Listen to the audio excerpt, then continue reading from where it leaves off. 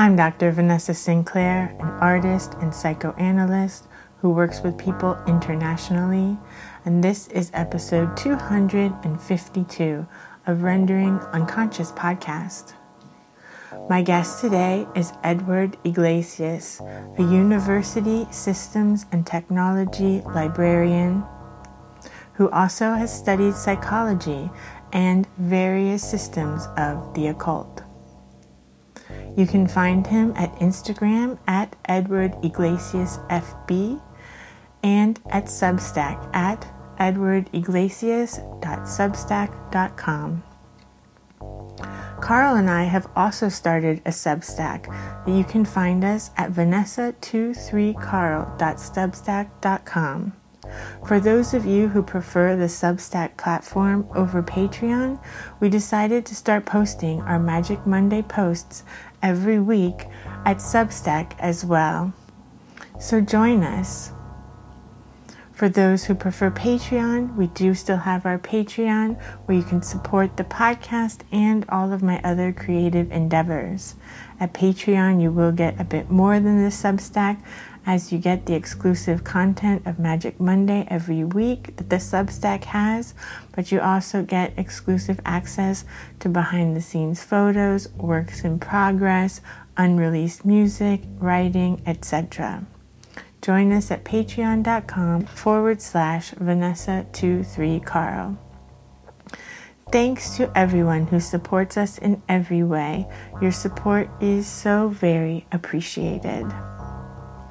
Join us this Sunday, July 16th, for our next Psychoanalysis, Art, and the Occult event at Morbid Anatomy Museum online.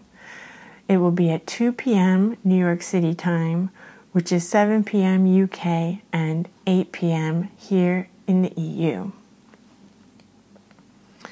We will be having a talk about the future of occulture, magic, and underground networking, a conversation with Tom Banger and Carl Abramson.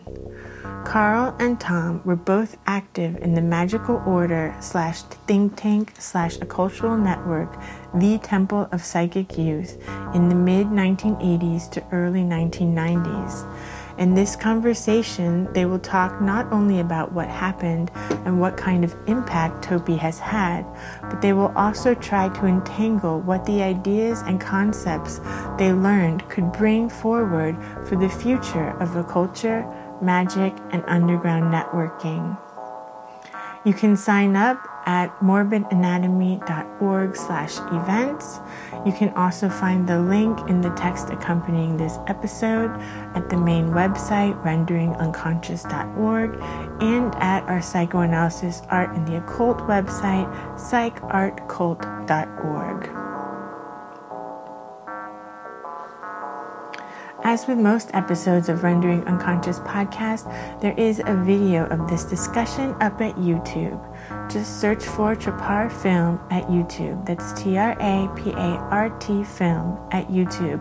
Or search for Rendering Unconscious podcast. Yeah, I'm in Newport, Rhode Island. That's nice. Which is an interesting place. More and more, I'm convinced that this is what Lovecraft was really talking about when he referred to witch hunt in Arkham. It's like little town north of Providence that's really weird. Lots of rich people that have, checkered pasts. Totally. Ooh, can we talk about that some more? I love Providence and Lovecraft, and I love what you're saying. I think that makes perfect sense. Yeah, I've always liked the idea of traveling to someplace and then being someplace notorious for a while. So it's like, yeah, he lived in New Orleans for a while and then he moved, whatever, that kind of thing. But yeah, I think that, and especially lately, I've gotten interested in some of the stuff that I knew nothing about, like the roots of occult America, that have recently been gaining popularity in academic study. I know Justin Sledge had a video about this new research that, like, Cotton Mather had the first copy of the Kabbalah in the United States, or stuff like that, or the Governor Winthrop of Connecticut was an alchemist, stuff like that. It's like, why didn't they ever? Wow. All I ever got in introduction to American literature was "Sinners in the Hands of an Angry God" and read Moby Dick. That was it. No, totally. And why do they consistently cut this out, like of all of history? And like when they do recognize that people have these things, like maybe in ancient Greece, they disown or discount like the magical parts, or like, oh, this person worked with, Hecate or something like that. They just are like, oh, but that's just poppycock, that's silly. But we're only going to focus on their philosophical ideas. But like that was part of their worldview as well. So whether you believe it's a real goddess or it's just something that people project, like you said in one of your recent Substack articles, like doesn't really matter, but you still have to take the person's kind of worldview into consideration and not just like cherry pick this little part out, I feel like. Well, and I think that what started this fairly recently in academia anyway, because in comparative religion, there's always been this struggle, back and forth. We knew that the Gnostics existed. We knew the Neoplatonists, but how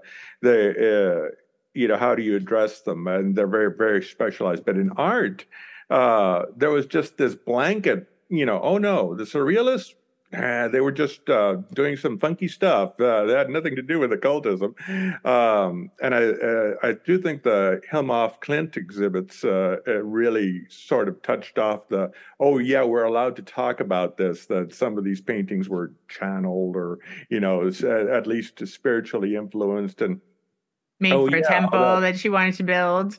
Mm-hmm, right. Yeah. Or, all those surrealists in Paris were hanging out with all those occultists in Paris, and sometimes they were the same people, and all of that. I think that Hanegraaff's term "rejected religion," or this stuff that that has been purposefully erased because we just don't want to deal with it, because it's not part of the Enlightenment. It's not part of this positivist thinking.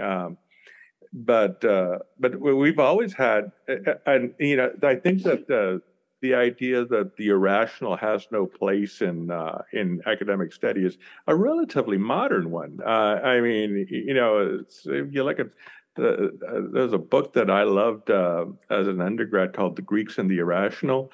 It was one of those books that I just found by chance. Like in the Perfect. library, you're walking around and you're looking at something else. It's like, wow, what's this? And it was all about how this is an understudied aspect of Greek culture, is that their reliance on the irrational of these Bacchae and these Dionysian trends that were very important in Greek life, but we just kind of choose to focus on this philosophy, this very Platonic Aristotelian idea of you have this is what you study, A is always A, and stuff like that, and it has to be logically proven, but that wasn't it. That wasn't all of it. It's an incomplete picture. No, it was absolutely not all of it. And then cutting out these big parts really changes what you're saying. Hold on a second. What do you want, Linnea? Great. Carl just got back, so that won't happen again. As we were saying, yeah, I told him I was doing a podcast with you, so he also says hi. You can tell Carl he is the only human being I am genuinely jealous of. Why for?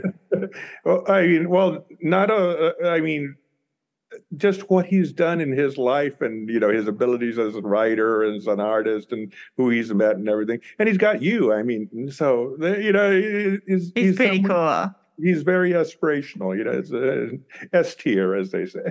I have to say too, coming to Sweden and seeing how Sweden is has actually made my respect for Carl grow like infinitely, because Swedes are not like Carl. Like he like this is not like meeting Anton LaVey and stuff in America. You know, this is like Sweden is like they're like even though they're like liberal, like they don't mind you being gay and things like that. They're pretty conservative of like how you're supposed to be, you know? Mhm. So it's like the fact that he was doing that and he just wrote this magical autobiography that's going to be on Intertraditions next year, and like David Lagerkrantz like did an article on him when he was like 20 or something, and the title of it for the newspaper was like Satan's son lives in Östermalm, which is like the Upper East Side or something, or Newport, you know what I mean? Yeah. Like Satan's son lives there, you know what I mean? And it's like that's pretty hardcore in 1989,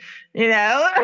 Like yeah, so I have like more respect for Carl actually now than I ever did before, even though I had a lot before. It's just like mind blowing because it's not easy to break out in Sweden, I don't think. Yeah, I also, I mean, I lived through the Satanic Panic and being a good Dungeons and Dragons player, and listening to the wrong kind of music and all that stuff. So in Laredo, Texas, which is Right. a pretty conservative area of the country. But although it's funny because where I grew up, it wasn't really the deep South because it was more influenced by by being the proximity to Mexico. You know, it was a border Mm, town, and thank goodness. yeah, and so it had a lot of what a friend of mine who was a Catholic brother referred to as pagan leftovers. Where you'd have like lots of synchronicities or not synchronicities, syncretic Syncretism. behavior. So you have these saints. So this is the statue of Saint Jude with the baby Jesus, and the baby Jesus is removable. So you say now, give me what I want, St. Jude, and I'll give you the baby Jesus back or whatever, that Hmm. kind of thing, and so, yeah, it's a weird place to grow up, but looking back on it, I kind of feel fortunate because it was just so bizarre in many ways, and not, you know. The world is very homogenized now. It's getting harder and harder to find pockets of weirdness. I mean, 20 years ago when I went to UT in Austin, they still had the "Keep Austin Weird" stickers, but at the same time, everybody knew it was less weird than it had been 20 years before. And there, and a lot of that, I think, especially the people complain about social media, but it's really things come to a level. There's a little homophobia stage. It's like enough people get on to and any platform, including democracy, and there's this idea that it's like, well, yeah, if everybody's represented, and that means that there's going to be a dilution of the principles that were there, and so what you give up with exclusivity, you make up for in, I don't know, vox populi. I don't know. It's a hard needle to thread. Absolutely. No, and I feel very similarly about growing up in Miami because even though like Florida's like in the South and definitely Mhm. has a lot of backwards aspects, Miami is like, very multicultural, and most people there are from, the Caribbean or South America, and like 89% of people speak Spanish, so it's like not really like other places in the US. So I feel like also when I hear all the different debates going on in the US, I don't like resonate with them because I feel like where I grew up was not, I don't know, it wasn't the same kind of makeup of like the population, and it's just it's its own thing. And there was definitely a lot of like Santeria and voodoo, and we have little Haiti, and there's all sorts of fun stuff going on. Yeah, that's the thing, and nothing is a monolith, especially states in the U.S. where you have these little microcultures. Like I told someone, it's like, well, you're moving to Austin, you're not really moving to Texas. It's not the same thing. Mm. But if you drive, 10 miles outside of Austin, yeah, that's Texas. But same thing. It's like when I was growing up, and up until the late 70s, early 80s, I would say, the South of Texas was staunchly Democratic. Because it was LBJ territory. And it wasn't really until Reagan that things started changing, and most of that had to do with, really deceptive issues. People were voting against their own interests because they believed this idea of like, oh yeah, it's a new day for America or whatever, or we have to.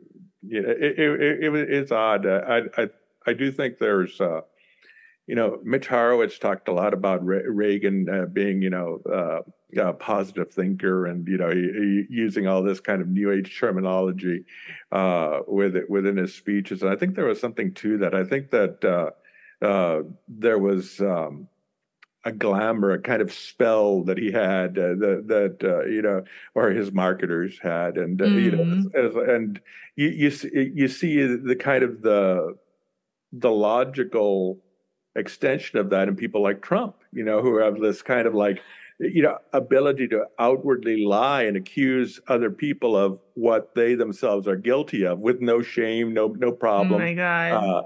And it comes back to this glamour, this kind of, they called Reagan the Teflon president because nothing would stick to him, and now it's just become exacerbated, and it's maybe not the best Fourth of July conversation. Yeah, Maybe the perfect 4th of July conversation.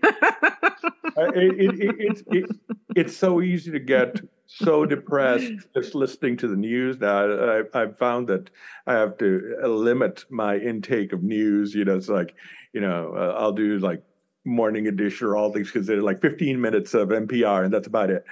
Because if I spend too much time doom scrolling or whatever, it's not good. And it's hard because there are so many things that are news. And we had 3 mass shootings in the last 2 days, and it's like that's no longer even news, really. It's just that's what happens. But that's not what always happened, and it's not like it hasn't always been this way, and it's only very recently that it's been this way. And it's like I feel sorry for all those kids that were born after 9/11 because they never knew a country before the Patriot Act. Before that was Columbine. Yeah, or Columbine or any of those things, and so it's, and I feel very old sometimes. Well, you grew up without the internet. That makes us dinosaurs. Yeah. I remember the utter pain of having to try to do footnotes on a typewriter. Oh. You'd scroll it and inevitably that I did not have to do. well, then MLA saved my life with EndNotes, because EndNotes, and then WordStar came along, and it's like I'm never going back. I'm never touching a typewriter again. That's like, but yeah, these kids today, they don't understand. But we're like, yeah, I don't even know what's comparable. People that grew up without cars versus with cars, maybe. But like, yeah, without internet versus with internet, it's like 2 totally different universes. Well, it's funny. There's the guy that wrote The Information. I can't think of his name right now, but he talked about how the most displaced worker in history was the horse. And specifically in England, around the time of World War One, I think. Before World War One, there were lots of horses. After World War One, not so many horses. It's like all these things got taken over by machine power, like by cars or whatever. And now that I think there's so many things that are going on that are unraveling as we look at them. Like AI is a big one. It's like and the bigger questions behind it of aesthetics and authenticity. What is going to be real? What is a real piece of art? the latest version of Photoshop has an AI feature built in where you can just say, "Can you make the clouds look darker?" You can type it in and it'll do it. It figures it out. It finds the sky and it finds the clouds and it adjusts that. It's like, and so there's really no limit to what you can create. And I've gotten into photography lately, and but not so much into the post process. And maybe this is why people like film photography so much now, and why it's enjoying a resurgence, because it feels more authentic. It feels nostalgia is the word that people use all the time, but maybe there's a certain yearning for authenticity. For something real, something you can touch. You get back the pictures from the lab or whatever. Yeah, exactly. Carl's just started recently shooting on film again, like last week, I would say. Because there's a guy in town who has a Photoshop and he can develop it there, especially black and white. Yeah, I actually went through an infatuation with film a few years ago. When I was in Texas, I set up not really a dark room, but I had the chemicals to do developing, and then I could scan, because you don't really need an enlarger anymore. Because as long as you have the scans at a flatbed scanner, you take it from there. But moving to the Northeast, it's all packed up in a little box because I had to have a place to have a light-proof room, which is pretty important. And I shoot almost entirely digital now, but I find that at the same time, there's all the cliche about anything can be a mystical exercise or esoteric. It's like when you walk or whatever. But photography teaches you a lot about things like how you see the world, perspective. I found out that my favorite focal lengths, everybody should, people on YouTube that do street photography or whatever, they use 35 millimeter lenses or close up lenses. And I prefer long, like telephoto lenses, 150 millimeters is kind of my sweet spot or somewhere around there. But, because I don't like to be right up close. I tend to look at things further away. And, I think about that. What is that perception? Preferring far away to nearness. What does that mean, or what? Why is my brain built like that? Yeah, it's super interesting, and all of the ways that we each do things a little differently all come from somewhere. That's why I love psychoanalysis. It's like you can end up figuring out a little bit of how all these things are pieced together. And that's why I always hope that people don't pathologize the way they do things as opposed to the way someone else does, because it's all like you've developed that way for a reason. Even if you don't understand the reason, you don't have to. Just like, trust that you're working just fine. Yeah. It is funny, when psychology is my undergrad is in psychology, and at one time I really thought of going into it until I figured out that I don't have the patience for it, basically. But I still find it very interesting. And when you talk about psychology and the occult, I find that there's this kind of split. So there's the traditional analyst, Freudian, Jungian types. They're okay with that. It's like, yeah, there's parts of the mind we don't understand, and we can use these various terms to at least talk about these things. And then there's the no, this is all part of evolutionary psychology. That nothing is real. Which in its own way is a mystical statement, like when you say that reality, I just finished reading The Case Against Reality. Really good book. I highly recommend it. But the guy goes into how nothing you see is actually real. It's it's interpreted by the mind, or by the brain or whatever. So you don't see your nose unless you actually look for it on your face, that kind of thing. And but his argument is that we're evolutionarily built for not to see the world as it is, but as a kind of user interface, so that we can make use of the world in a better way. So it's a way that'll keep you alive rather than how it really is, and that's Totally. an interesting way to look at it. That's totally true. And I like both these books now. I'm gonna look them up because these both sound like really interesting books.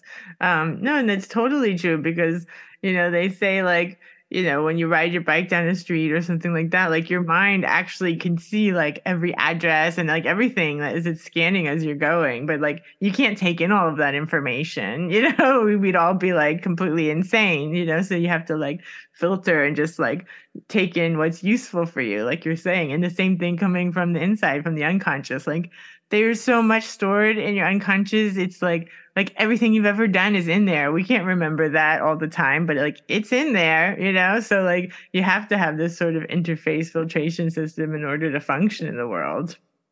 Yeah, and there's this another book I read recently about aging in the mind that talked about fluid memory versus crystallized memory. That's like, that you get frustrated when you're older because you can't think as fast, but part of that is because you have so much to sort through. It's like you have a bigger library, it's going to take you longer to find the book, that kind of thing.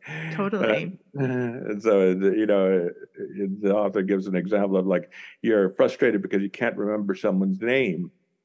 But then all of a sudden, when you do remember their name, all these other associations come along with it. It's like, oh yeah, I knew the person in high school, or I know his best friend's mother, or whatever, that kind of thing. Exactly. Yeah. Super interesting. See, that's why I love doing this podcast. You never know where you're going to end up.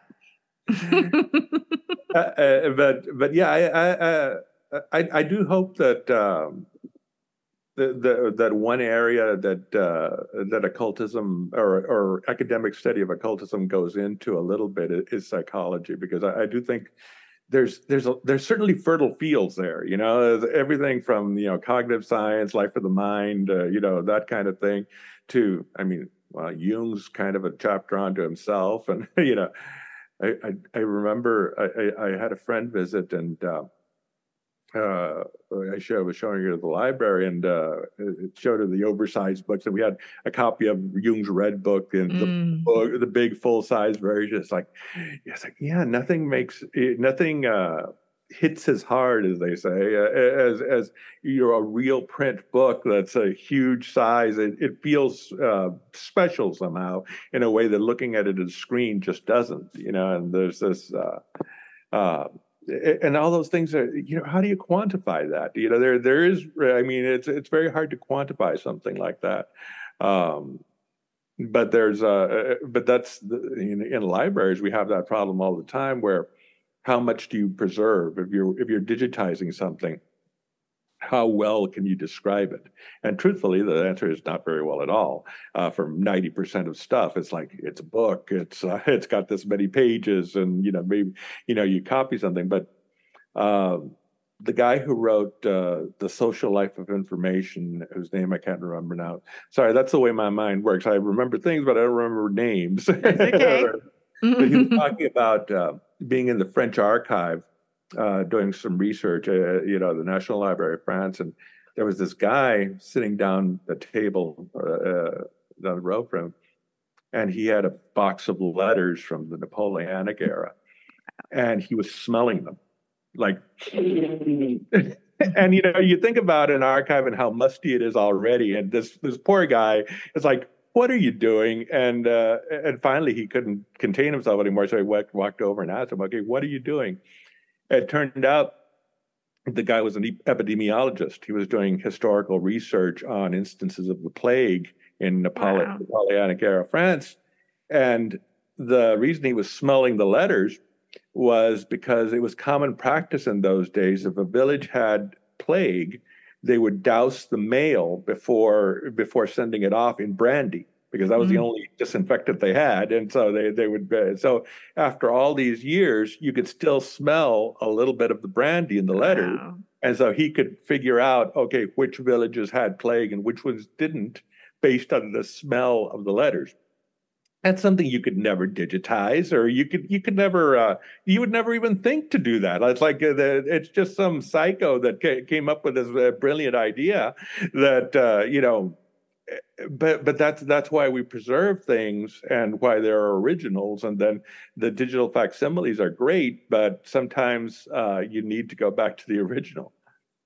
Absolutely. And I feel like definitely they're useful now. Like they're definitely useful for all of us to have all of this digitized. But I'm not sure that that's going to have great longevity in the end at the end of the day. Whereas the physical objects have a little bit more chance, I feel, of being around somewhere for someone, some kind of being to find in the future, perhaps. Well, yeah, I mean, it's like you need just how many Word perfect files no longer exist because nobody Yeah, reads Word perfect exactly. anymore or whatever. I was thinking about this about bookstores. When I was a kid, you looked at a bookstore and you got what was there.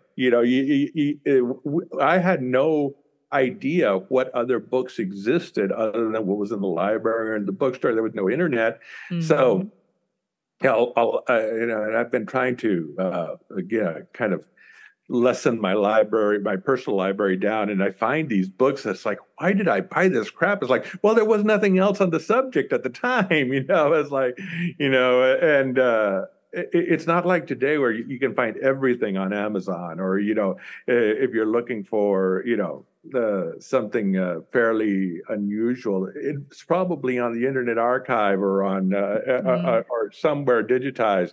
It's like it's so easy to find, but that's just a very, very recent development. And I don't know if I were growing up, I assume that the people that are getting into occult nowadays at a young age have better resources because they can find all this stuff. But at the same time, there's so much stuff. That's how do you narrow it down? How do you figure out, what to study, or because everything's interesting. It's like, it's like,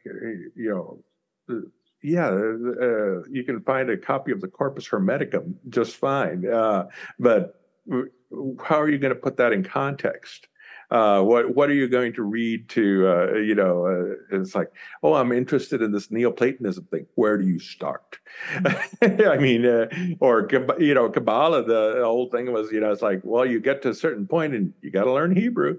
It's like there's no way around it, and so I really wonder, what I think that. For the modern era, chaos magic is the only thing that will make sense long term, just because everything else has fallen apart. And I like to study it for historical reasons, but I'm not going to use a Golden Dawn ritual in everyday life. I don't have access to a lodge or that kind of a full temple structure and all that stuff, and I'm not sure it would be all that helpful anyway. So I don't know. No, Gets totally. I complicated. think chaos magic is the magic for our times. It's like the most accessible, and you can kind of DIY it and pull from a bunch of different sources and kind of create your own way. Carl's idea is that like all of these different systems are meant like you learn them only so that you can overcome them and like not need them anymore, So he like went through a bunch of different systems and initiations and things, and now he's at a point where he's like actively left these different kind of organizations and just like doing his own thing. And I feel like, yeah, at the end of the day, like definitely structures, like same with psychoanalytic training, like there's a point in your life where you kind of need a structure and like people to show you what to read, for example, what point you in a direction. But then at some point you should come to start thinking on your own, where you don't need to like just be regurgitating what the master said or like following their system. Like Jung, I think, is also a perfect example. Like his kind of version of psychoanalysis is so different than Freud's in the end. He made something that he needed to like work through his own stuff. And I think it's great that people study Jung, and of course you can use his system if you want, but I think at the end of the day, it's like a good model for what to do. Like, you at the end of the day have to create kind of your own way of being in the world, and it's not going to be exactly like Freud's or Jung's or Lacan's or Levy's or whatever. It's going to be your own kind of take on it. Yeah, and I totally agree, because if you ever want to, I mean, the things that mess with my head are I'll try to reread something that I found really interesting when I was 18 or 19 years old. Yeah, that's always weird. Yeah, it's like, boy, I was really into John Fortune, wasn't I? That kind of thing. And it's like, and it's not that there isn't any value. Like I was reading A Life as Levy, maybe 6 months ago, because I hadn't read it in a long time, and it's like, yeah, this is kind of boring, actually. He was a good writer for his time, but he sounds so Victorian, and he sounds so dated nowadays. And it's not that it isn't good, but there was a time I attached a certain romanticism to that. It's like, oh yeah, I think that certain writers have a charm because they sound Victorian or whatever. But then when you're not reading it for the charm, but you're actually trying to get ideas from it, it gets in the way. It's like, oh yeah, this is just his way of saying this or that, Absolutely. Psychoanalysts and occultists both do this. Yeah, when it's funny because I learned much more about Freud doing an English degree than I did in psychology, because it's like, study criticism and Freudian criticism. It's like, say what you will about the analysis part of it, whether it's good or bad, but it is a very effective way of framing stories and trying to look at ideas in myths and stuff like that. So it's like, yeah, I can be a Freudian just because it makes sense to me. And the analysis works great too. You can think of it exactly like that, is in that, like, we're narrating our own lives, and then you can use this lens to kind of look at your narration, like where these characters came from, and where did you get these ideas? Somebody once told me years ago that, like, they studied, they had a philosophy degree, like, and that their teacher said, like, oh, this is a great way to like read like critical theory and things through Freudian lens, but like, never in practice as an analysis. And it makes me so, used to say sad, I would say even like angry and like really, really sad that teachers are saying that. Like, please don't do that. It's a good practice too. Well, and I mean, I think that a lot of psychoanalysis and analytic treatment fell out of favor, not because it didn't work, but because it's so expensive, compared to, oh yeah, take this pill or do some cognitive behavior training for 2 weeks or whatever, that kind of thing. It's like, I was involved quite a bit with addiction and recovery services. I worked for a while, and it's interesting what insurance companies would and wouldn't pay for. Mm-hmm. It's like, yes, you can be completely cured in 28 days by going to Charter Rio Grande Hospital or whatever, and doing this pseudo 12-step program, and having meetings every day, and then you're cured. That's it. You're done. Mm-hmm. And it never worked, it's like, and so you see the flotsam and jetsam left over from these places, and it's like, and you'd go back to the insurance company a year later. It's like, oh, we'll send them back to the treatment center, because they're not going to pay for what would really help them. And I think that's why programs like AA got so popular, because it was basically free treatment, or free self-help, free group therapy. Mm-hmm. Yeah. Which worked better in some places than others. It just depended on who was in the group, but at least if you followed the framework, it was a reliable way to, on a regular basis, do some introspection for people that didn't come naturally to. Yeah, and you could go every day. There's always a meeting at any time of day, every day, especially if you live in like a city area. So it's like something you can do every day to keep on top of it and keep yourself, in the frame of mind and looking at yourself and doing introspective work, which is like analysis too. It's like something you keep doing regularly. No, and the institutes, that do psychoanalytic training haven't helped it either because it's also so expensive and time consuming to become an analyst. It's like lesser and lesser. And it ends up being like just a specific group of people that can afford to do that with their time and their resources. And then they only like psychoanalyze the same kind of person. And then the theory Yeah. also becomes about that person. And everyone else is like, I don't relate to this at all.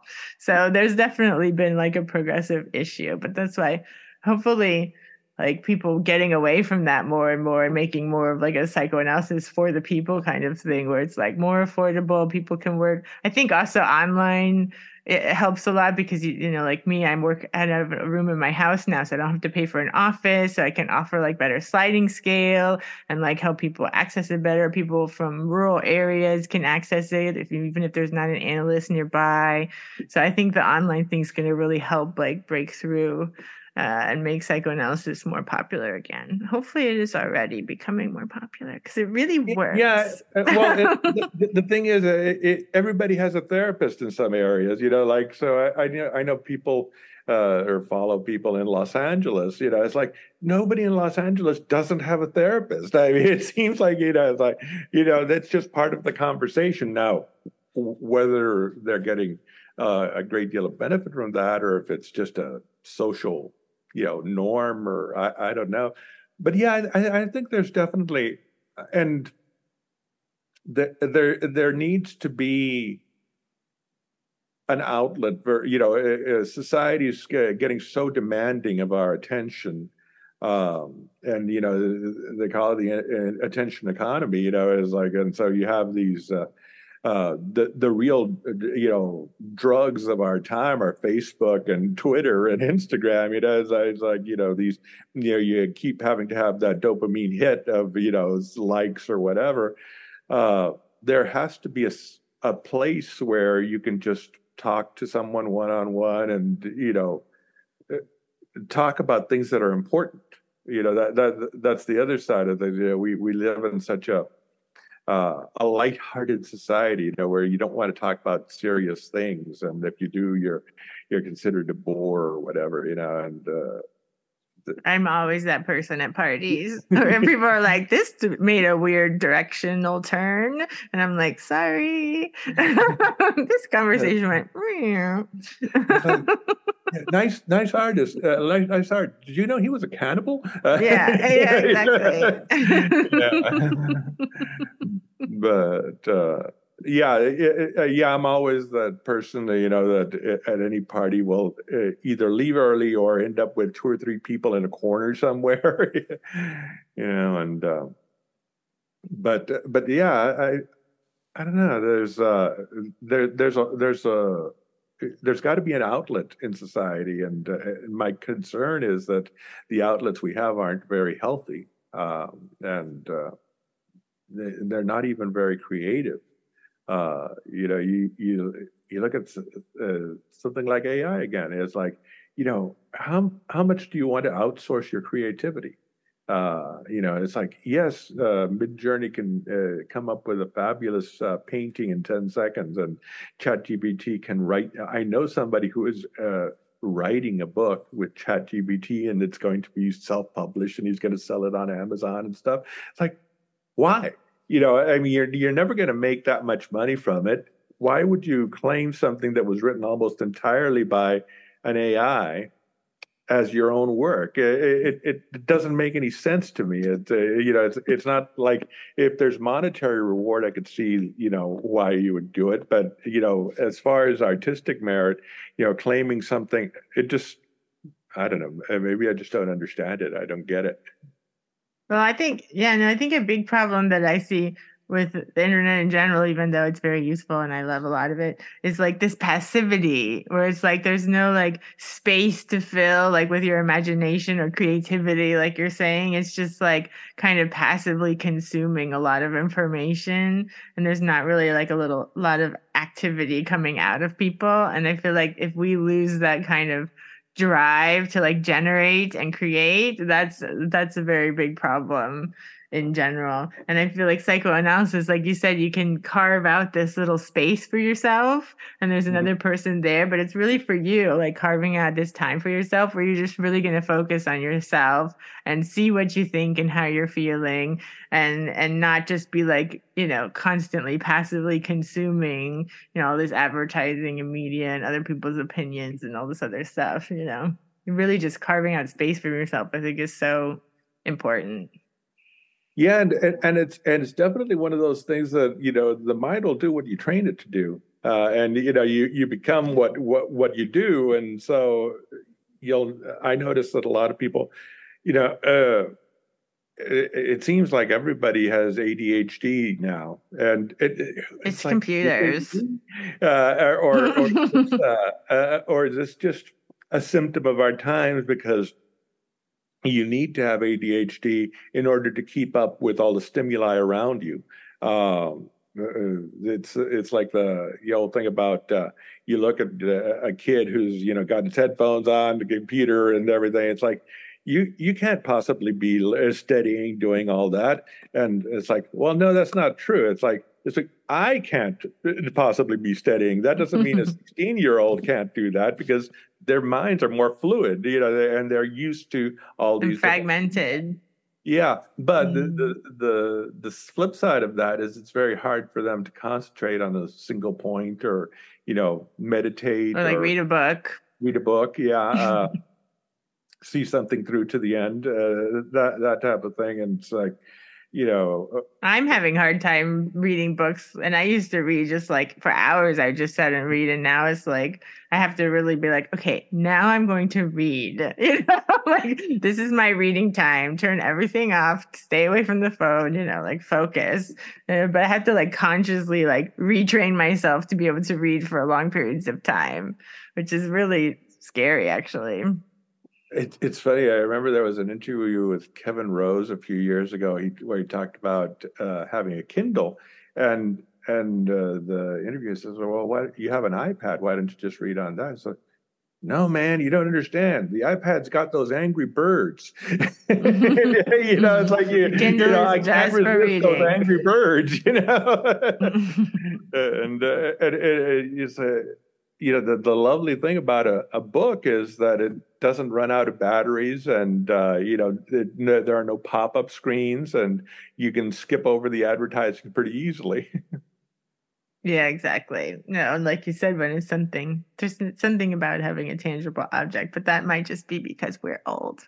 Maybe the kids won't care. Well, I read a lot on a Kindle, but it's also because I can't. My eyes get strained if I look at a computer screen for a very Yeah, I long can't read on a computer time. at all.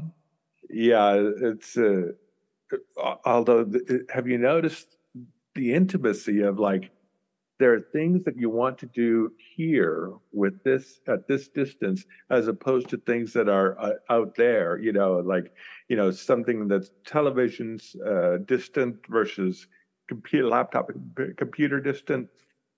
Hey, I'm gonna need a lot of different glasses. Yeah, Carl has like 4 pairs of glasses. Terminal glasses, reading glasses, borrowing glasses. Yeah, it's funny because there's a certain. I remember when computers first started coming around, the idea was you'd share them because they were so expensive, so you shared time.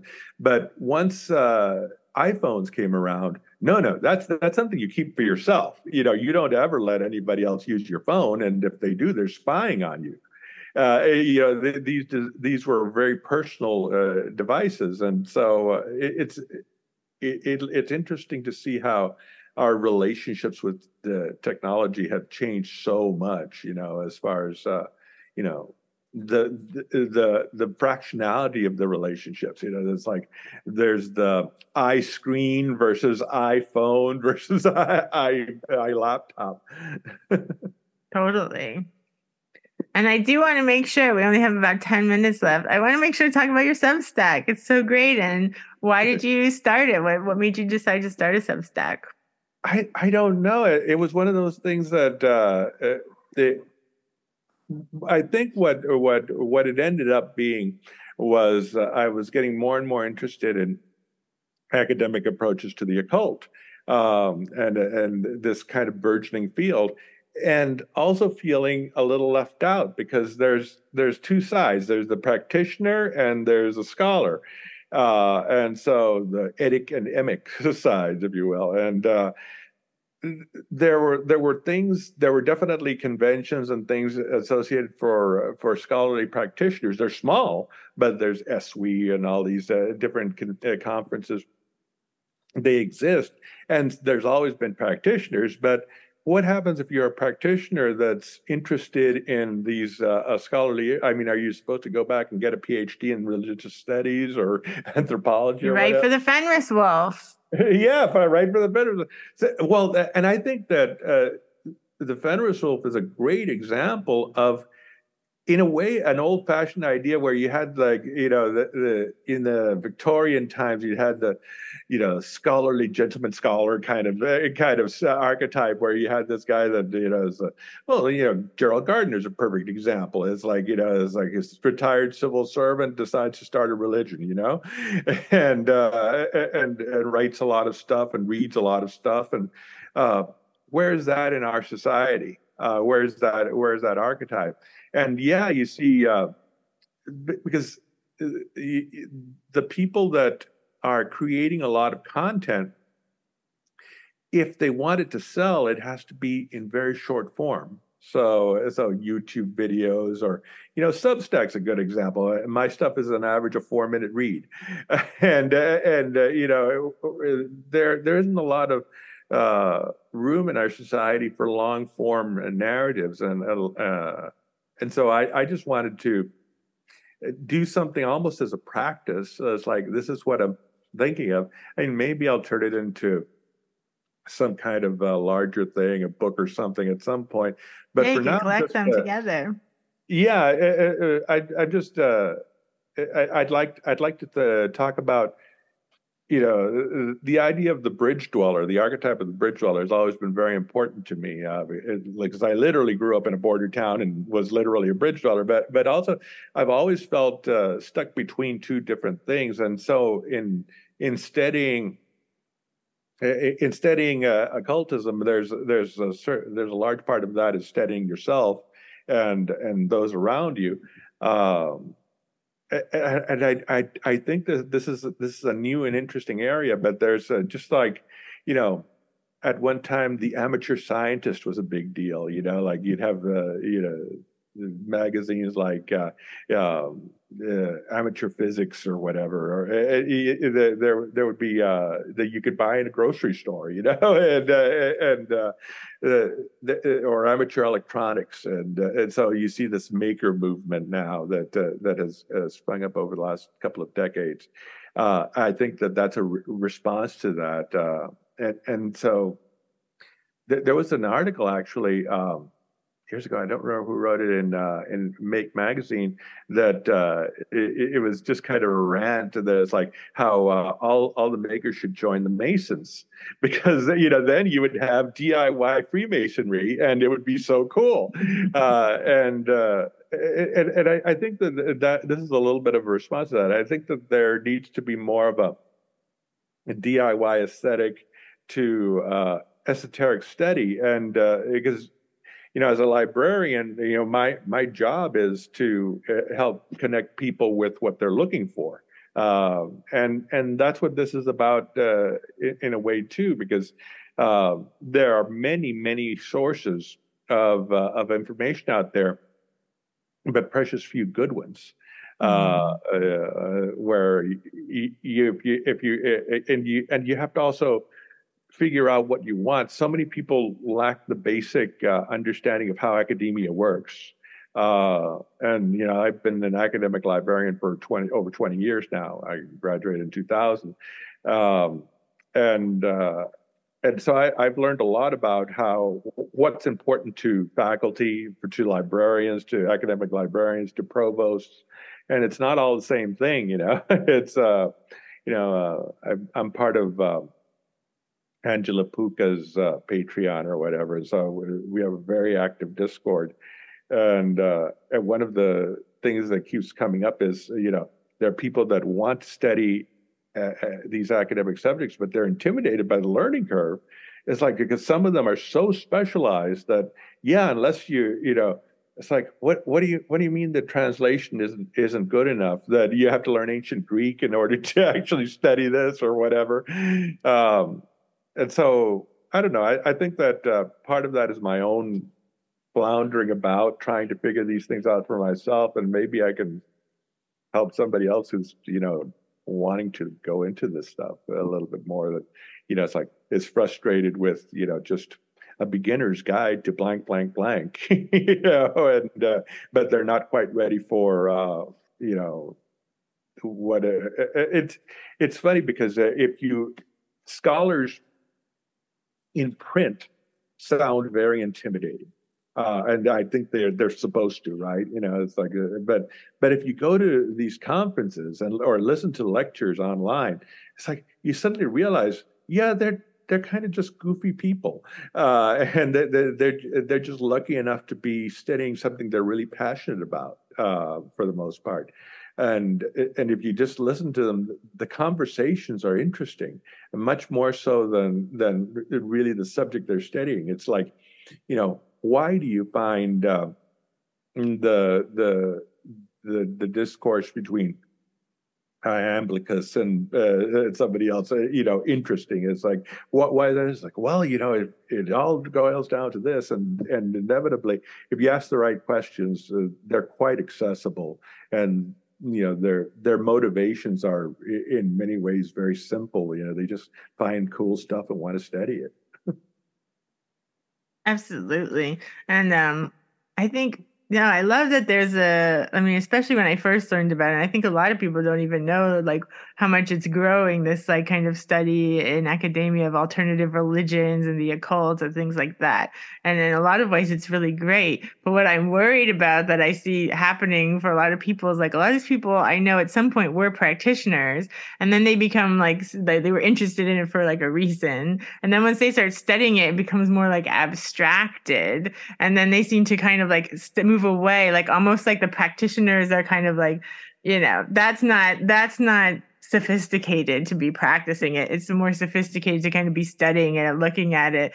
And it seems to like this teacher that I was saying, like, psychoanalytic theory is really great for studying literature, but like don't do the practice. It kind of seems like that way, where like the practice is put on like a lower level than the like academic study of the content. And it's like, but you wouldn't even be studying anything if the practitioners didn't exist. And I know a lot of you used to be practitioners, so like, why dissociate that part of yourself? But I think also academia, like they want to be respected in the institution, the academy. So it's like they're kind of encouraged to distance themselves from the practice and just be looking at it, and I think that's really unfortunate. And because it's obviously a lot of like smart people and great minds and people who are passionate and have a lot of energy to do a lot of work, so that makes me kind of sad to see like the practice being kind of more dismissed in place of the like study of the practice.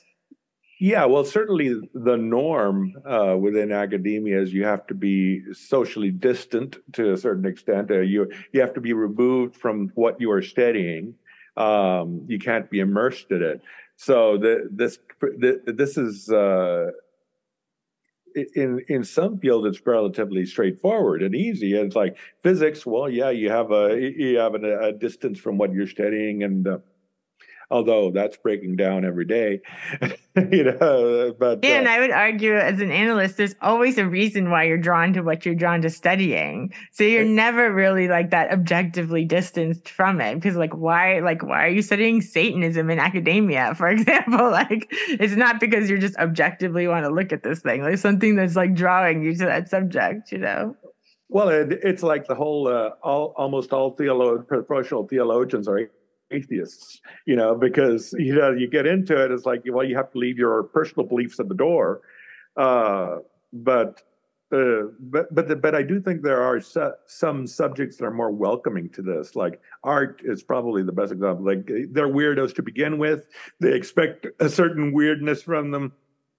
So you have somebody like Jesse Bransford who can be a chair of NYU art department and all this stuff, and still write this book of these kooky drawings that I did while doing dream research with this other guy from across the world and visiting Iceland. It's like, yeah, that's so cool that you can do both.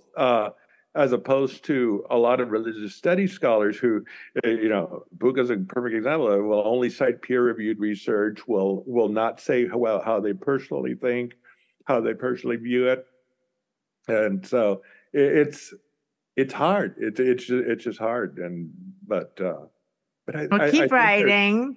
Yeah, keep contributing your ideas. Send Carl something for Fenris Wolf. Oh, sure. If you think I'd have anything worth publishing, but yeah. I do. Okay. All right. Well, thank you so much for interviewing me. This is a great pleasure. Yeah, it was so fun to talk to you, and you'll have to come back again. Okay. All right. All right. Bye. All right. Bye.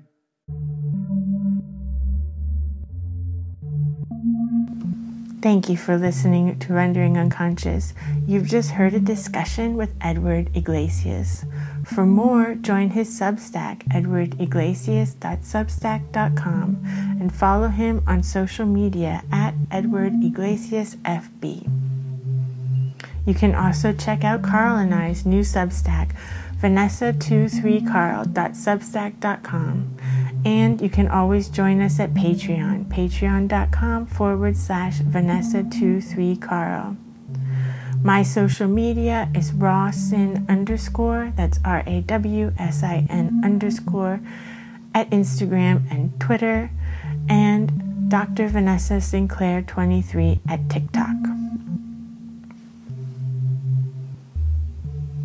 And now, as July 13th is the anniversary of the death of Brian Gysin, please enjoy the song The Third Mind of Brian Gysin and William Burroughs from Pete Murphy and my album Kaleidoscope of the 23rd Mind.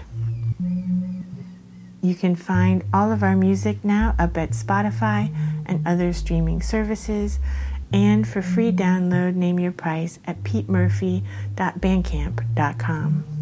Enjoy.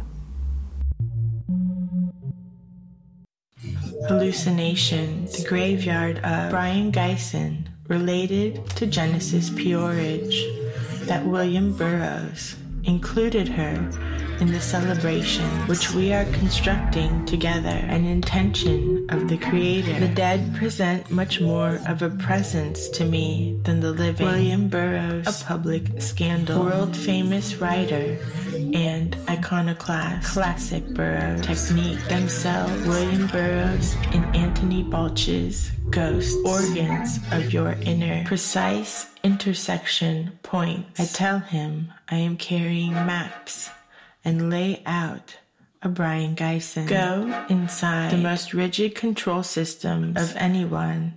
Fractal subjectivity of media redistributed.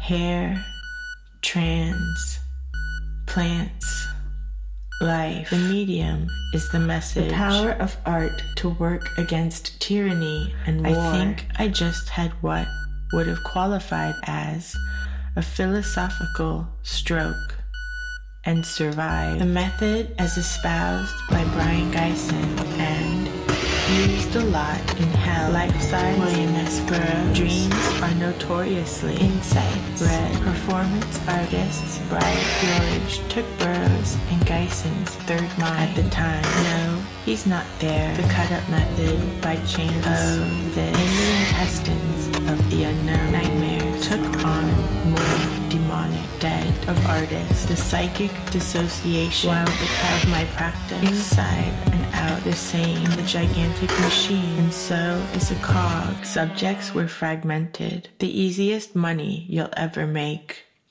They achieved complete feeling of discomfort in the viewer, a new form of tangible from odd angles. Take a nap.